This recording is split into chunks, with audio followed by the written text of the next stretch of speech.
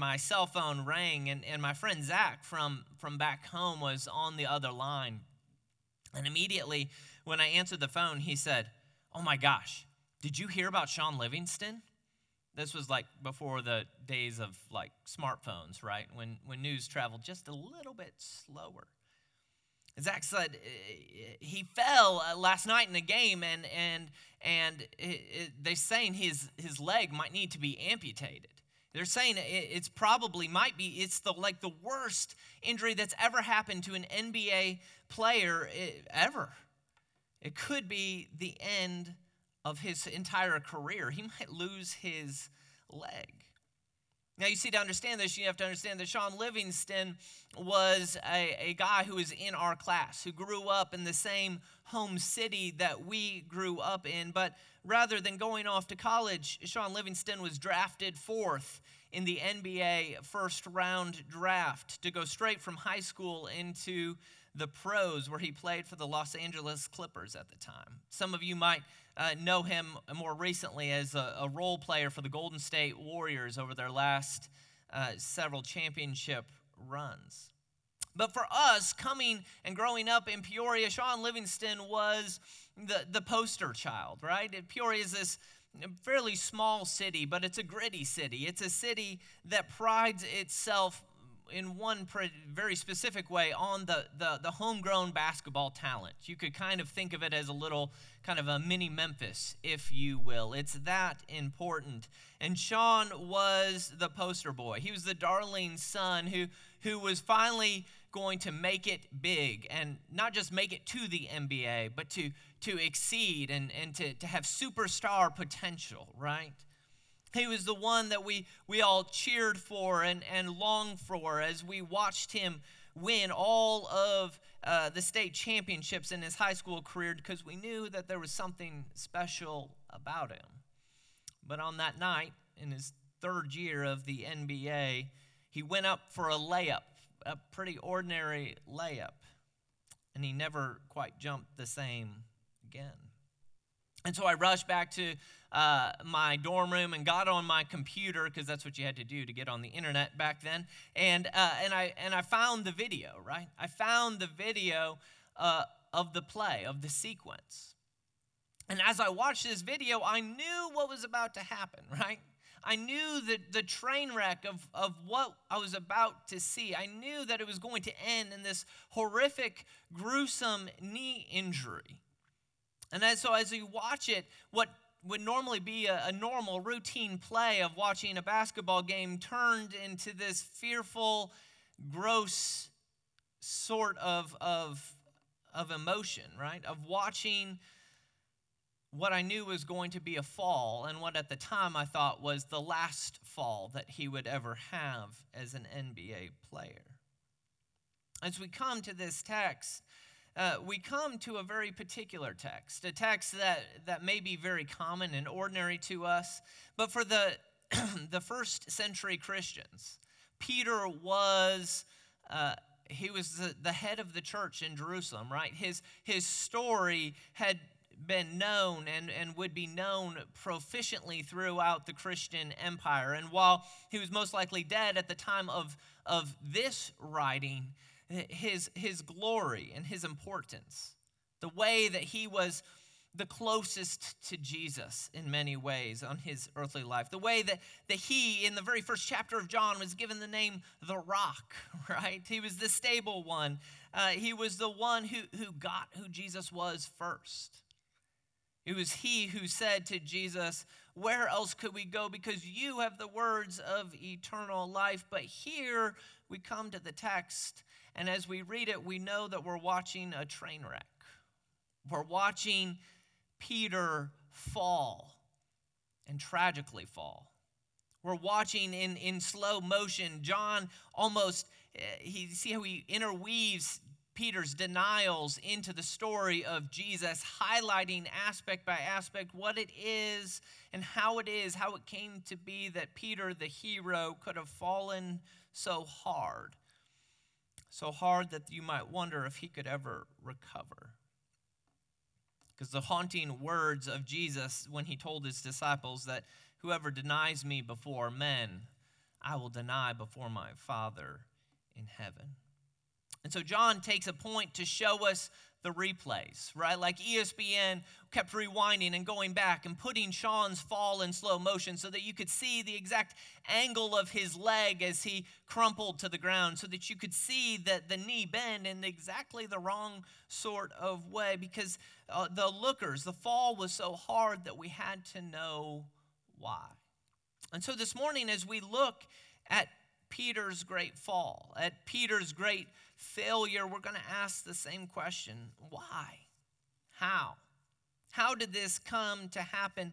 Because in much the same way that Sean's fall had a sort of a personal attachment to me, right? It was my dreams and hopes that he was vicariously living through him.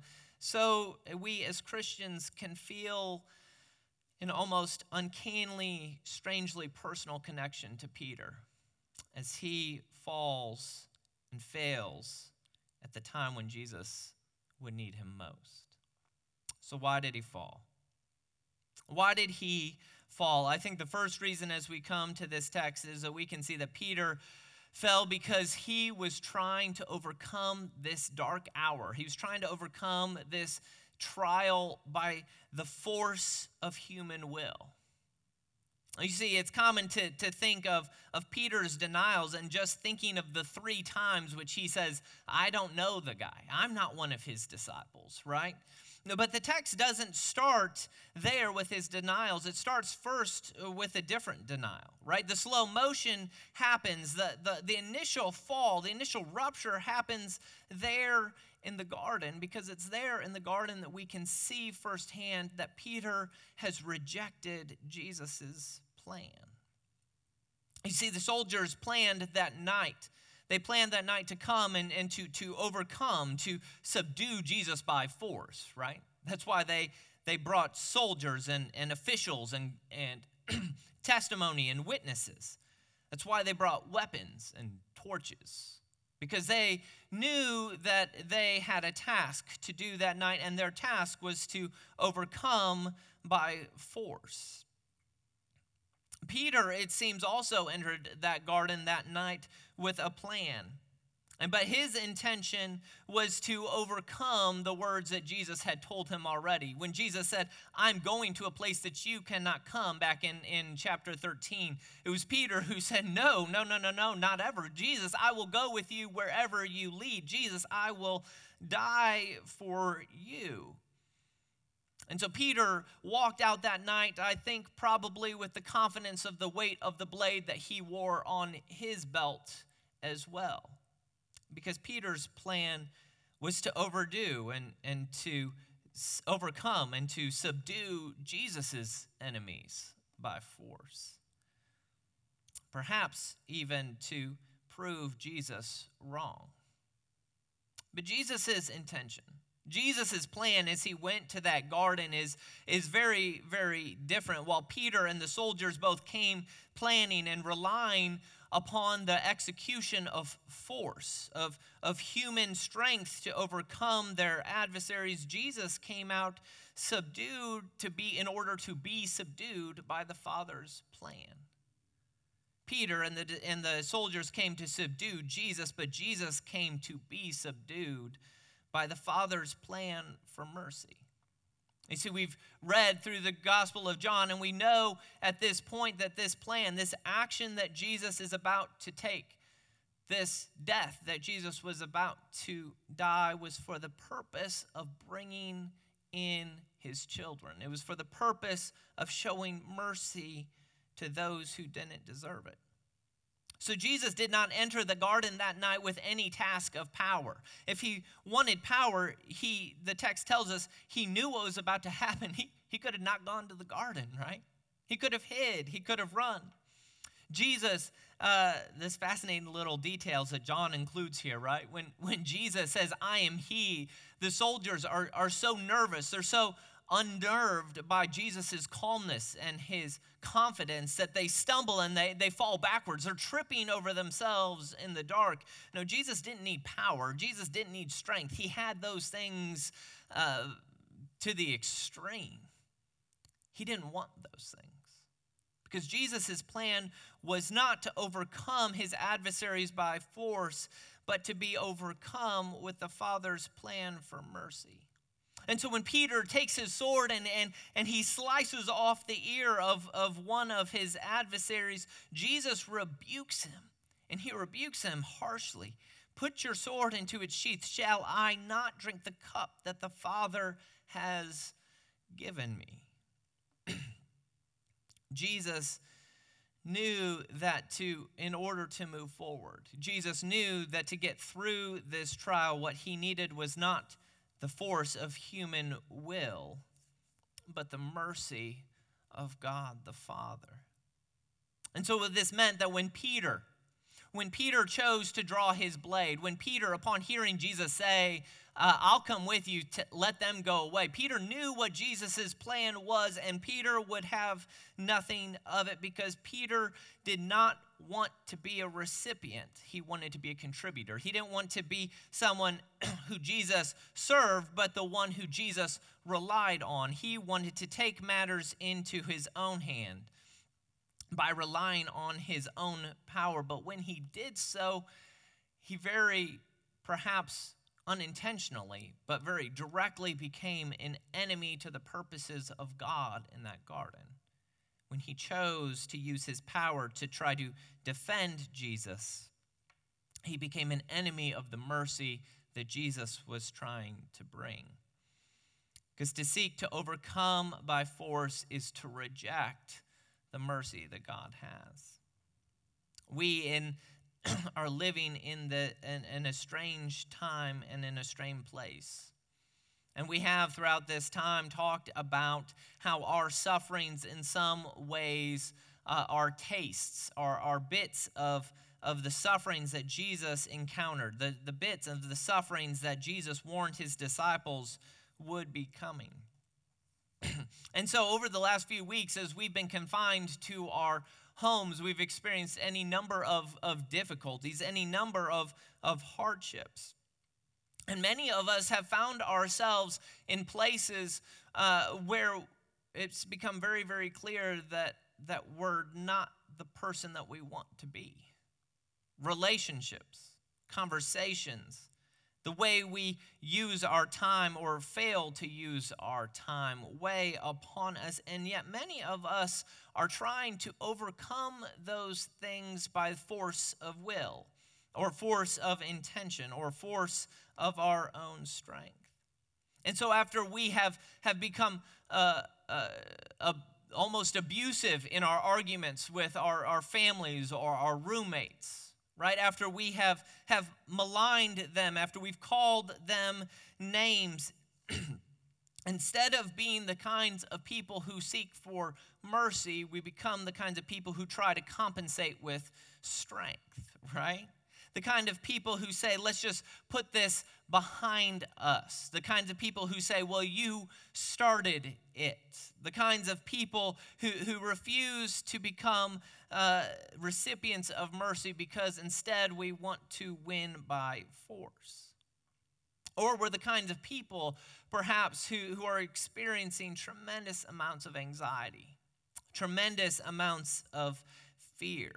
Perhaps in some ways, for the first time in your life, in an extraordinarily new way. And yet,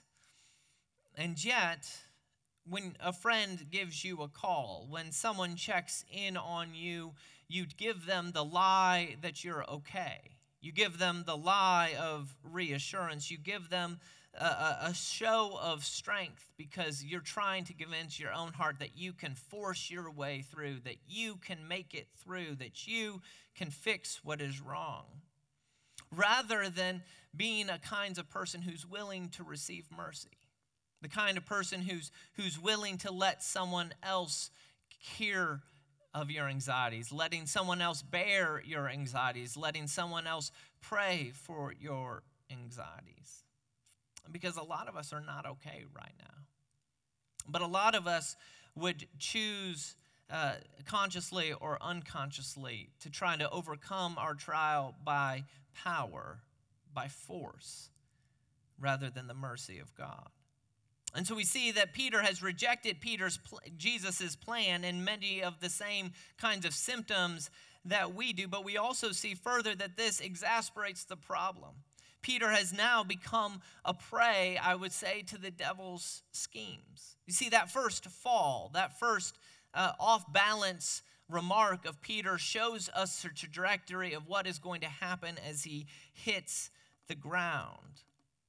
As Jesus, as the text takes us into that courtyard of the high priest, as the folks gather around the fire, as the servant girl looks at Peter and says, "Aren't you one of them?" The text doesn't tell us what was going through Peter's mind. The text doesn't tell us what he was feeling. It doesn't tell us how he was processing the words that Jesus had just spoken to him. The text doesn't tell us what was going on in his heart and in his mind. Maybe it was an impulse just to lie. Right? Maybe lying was a part of Peter's life and it was just a gut level reaction. Maybe it was a feeling of embarrassment, maybe a feeling of shame. Aren't you one of them? And he lied to save face. Maybe it was that he feared for his life. Maybe it was that he felt anxious that if they knew who he was, then they would give him the same treatment that Jesus received. But I'm wondering if perhaps it was a continued self-delusion. You see, Peter could have chosen not to follow after Jesus. Peter could have chosen to just go home or to find a safe place to hide and to wait for news. But Peter went to that courtyard, and part of me wonders if he still is trying to justify himself, still trying to make himself feel important, still trying to think in the back of his mind that somehow I'm essential to this plan. If I'm just near enough to Jesus, that maybe I can help, maybe I can break him free, maybe I can still show my power and my commitment, even if I can't be with him. But it doesn't really matter what the impulse of Peter was, but we know, I think pretty confidently, is that it was not an accident that Peter, when put into the test, when Peter, when looked in the eye, denied Jesus and said, "I do not know him." Because Peter never bought on to Jesus' plan. You remember even a long time ago, earlier in the Gospels, Jesus predicts his death. He predicts his sufferings, and Peter says, "This will never happen to you." And you remember what Jesus said to him? Jesus looks at him and says, "Get behind me, Satan. For you do not have in mind the things of God, but the things of man." And you see, one of Satan's favorite tricks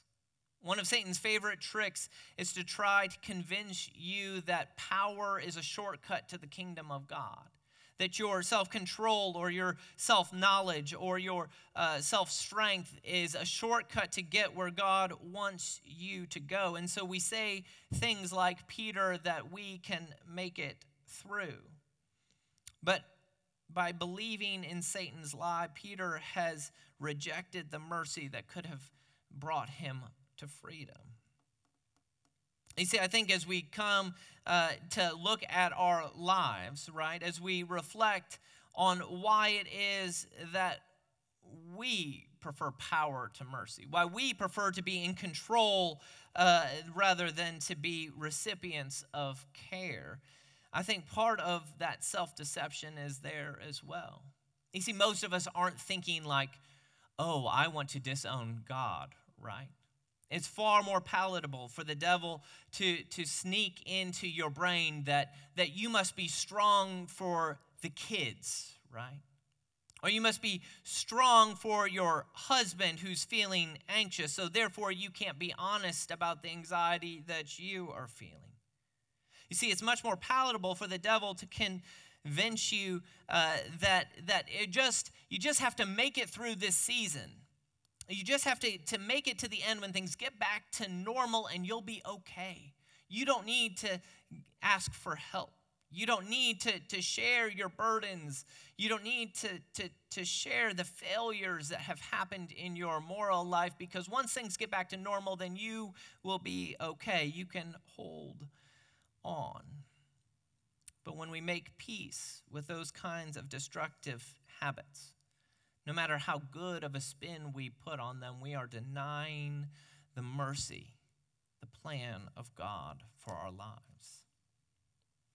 But I don't think it's enough to say that Peter fell just because he tried to overcome his trial by force. But I think it's also, we need to remember that Peter fell because he had not yet been overcome by mercy. Now, that might sound kind of redundant. It might sound a little bit strange, but hang it with me here because I think it's an important distinction to make. Because as Peter denies Jesus, as Peter says that he does not know who Jesus is, it's not just that he didn't rely on mercy, it's that he couldn't rely on mercy. You see, what we've talked about it thus far, we could easily think that Peter had failed to implement some strand of Jesus' teaching, some principle, right, or some philosophy that Jesus had espoused that Peter failed to embrace. But the Christianity is not primarily a principle. Christianity is not primarily even a philosophy, a way of going through life. Christianity is a reaction to the action of God. Christianity is our reaction to the actions which God has done in the world. You see, so Peter could not embrace mercy. Peter could not embrace the life of mercy that Jesus was trying to implement because Peter had not yet seen the fullness of his mercy. Jesus, when he talked to the disciples, and Jesus, even earlier than that, when he talked to the Jews, he tells them, where I'm going, the thing that I'm about to do, you cannot follow me. Why? Why could Peter not choose the path of mercy? Because the actions, the supreme demonstration of mercy, which would change Peter's life forever, was still in progress. He couldn't respond to Jesus' mercy because he hadn't seen it to its fullest extent yet. Because the story of Christianity is that upon seeing the mercy of God, we are transformed. And so it's not Peter's lack of power. It's not his lack of resolve. It's not his lack of understanding even per se. But it's that Peter had not yet been overcome by the mercy. The tidal wave of the mercy of God as he dies on the cross to forgive us our sins, as he dies so that we have a way to God, that tidal wave of mercy had not yet flipped Peter around upside down and given him new life. So Peter could not choose the path of mercy yet, but Peter's story is changing by the second. Peter's story was about to change in a big way. And it's really interesting when you look at the Gospel of John, the story of Jesus' death and resurrection is the biggest and it's the climax and rightfully so. But John is very, very intentional to let us track the story of Peter along with Jesus. You remember how we started the prayer, the upper room discourse. Jesus' last message to them started with Jesus predicting and telling them Peter is going to fall away. Here at this flurry of activity where all eyes should be on Jesus and what he's doing, John intentionally keeps us up to speed with what's happening to Peter. When Jesus comes back from the dead and after all things is done, where does John focus his attention? He focuses his attention on Peter being reconstituted. Because you see, the implication of God's acts of mercy have to be demonstrated for us in real time. Jesus didn't just die for the sins out there. Jesus died for Peter. He died so that Peter, in his denials, in his frustrations, in his running away from God, Jesus died that his mercy might change Peter. And John shows us that so that you and I might believe that he could change us as well. See, Peter's story is a reminder to us that a resurrectionless Christianity, an Easterless Christianity, is not worth the paper it's written on. Because Christianity isn't a philosophy. It's not a principle of humility. It is a response to what Jesus does. If Peter is not transformed by the mercy of God, then he has nothing. And so, as we come to this text, I think, asks us. It asks us and it invites us to a question, or have we had that kind of experience with mercy? Have we had that kind of experience where we know that we have failed, where we know that we don't measure up? Have we been converted based upon what we've seen in God and an experience of him, or are we still trying to enact Christianity? Are we still trying to pretend to be Christians? Right, and so if you've not had those experiences, most likely the idea of Christianity, right, the principles of Christianity seem really unattainable, right? The philosophies of Christianity seem unacceptable, right? They're inconsistent with the way the world works. They seem pie high in the sky. They seem romantic and distant, and it's not surprising. Because Peter couldn't believe in a Christianity until he experienced a resurrected Lord, and neither can you. Peter didn't like the idea of being one who is overcome by mercy rather than being the strong one, and you won't like it either. Right, but God in this text is leading us and he's drawing us towards this cross because this man Peter who could not embrace the mercy of God before the cross will become utterly transformed by it. Because if Peter can be changed by seeing Jesus' supreme act of mercy, if Peter can become the kind of person who leads with his confession that I need help, I need to be changed, I need the mercy of God. If Peter can become the kind of person who, despite his utter and blatant rejection of God, can be the kind of man who would seek God's face in prayer, then maybe we can too. And for those of us, there's another group of us, though, who are listening to this story. And our life is bound by an experience of mercy. And we have tasted and known such sweetness. We've experienced that transformation. And yet, when I talk about these patterns of life in this quarantine, right? When I talk about the kind of people who have experienced mercy are those who freely confess that they've screwed up, who freely confess that they've done wrong. And yet we see that we have chosen to go back to trying to make people think well of us by our strength rather than by our need of God. And so we are like the Galatians when Paul says, who has bewitched you? You started. You knew at the beginning that you could only be changed by God's act of mercy, and yet now you are trying to prove how good and tough and right you are by your deeds. It cannot be. Because when you fail to admit your wrongdoings, when you fail to confess your sin, you're not just violating a principle, but you are rejecting the work that Jesus did on the cross. When you fail to cry out for help, when you fail to admit that you are needy and doubtful, then you're not just being inconsistent in your philosophy of life. You are rejecting the work that Jesus did, because Jesus came to give mercy to those who are needy. So don't try to revert back to compensate by power or will or strength, but compensate by running to the cross for forgiveness.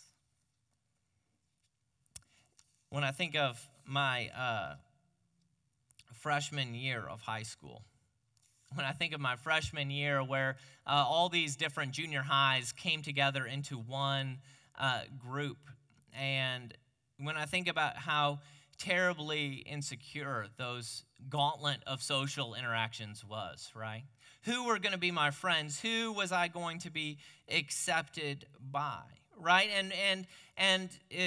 When you are in that place, you feel like you can show no weakness, right? You have to exaggerate your strengths, and you have to hide or dismiss your weaknesses, right? So everything that you're good at is what's important in life, and everything you're bad at, well, who would care about that anyway, right?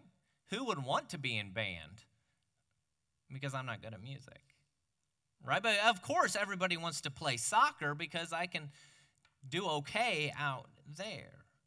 Right, there's this exhausting functions of going to parties and going to football games and going to school dances and trying to act like you should be liked based upon your strengths, upon your power, right? If there's ever a kind of time of life, right, where you are trying to overcome the obstacles of life by your goodness, by your strength, by your power, it's that kind of thing, and it's absolutely miserable. It's absolutely miserable, and of course it's counterinductive because you're dreadfully boring then as well. But I remember that freshman year because I remember a moment that came following it at the beginning of sophomore year. All these parties that I went to with all these different groups of people. Would I be accepted? Would I be liked? Right? And then there's this transformative moment occurred to me this one time when I was invited to something and I couldn't go. And they came back to me the next day and they were telling me what a great time they had. And I felt all that shame of missing out, right? All that fear and worry. But then when they genuinely looked me in the eye, when my friend looked me in the eye and said, "Man, I wish you were there. It would have been so much more fun if you could be there. And we're going out again this weekend. Would you be there?" You see, all of a sudden, that experience of being invited, that experience of someone looking at me, not because I was being witty or being funny or being well-dressed. It wasn't because I gave a cool demeanor, but because they chose to show me kindness and love. Well, then they became my people, right? They became the people that I could do life with. They became the kind of people who knew me not based upon a mirage or an illustration of power or strength, but people who accepted me in my brokenness and helped me become a better person. If that was true for a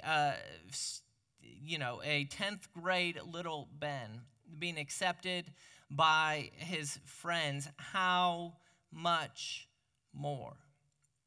How much more when we see Jesus entering into the story of Peter's life? While Peter is lying and denying that Jesus is his friend, when Peter is standing there trying to look good or to try to stay out of trouble, while Peter is denying Jesus at the fire, Jesus is in the courtroom going to bat. While Peter is acting as though he cannot move forward except by his own strength, Jesus is in the courtroom walking the path to the cross. You see, all that Peter really needed was not the ability to overcome the trials of the world through his power, but to be overcome by the mercy of God. And so that's what Jesus did. So while Peter was worried about putting on a good show, Jesus was preparing his invitation to a new life and a new kingdom. While Peter was acting like an idiot, Jesus was preparing a place for him, and he has for us too.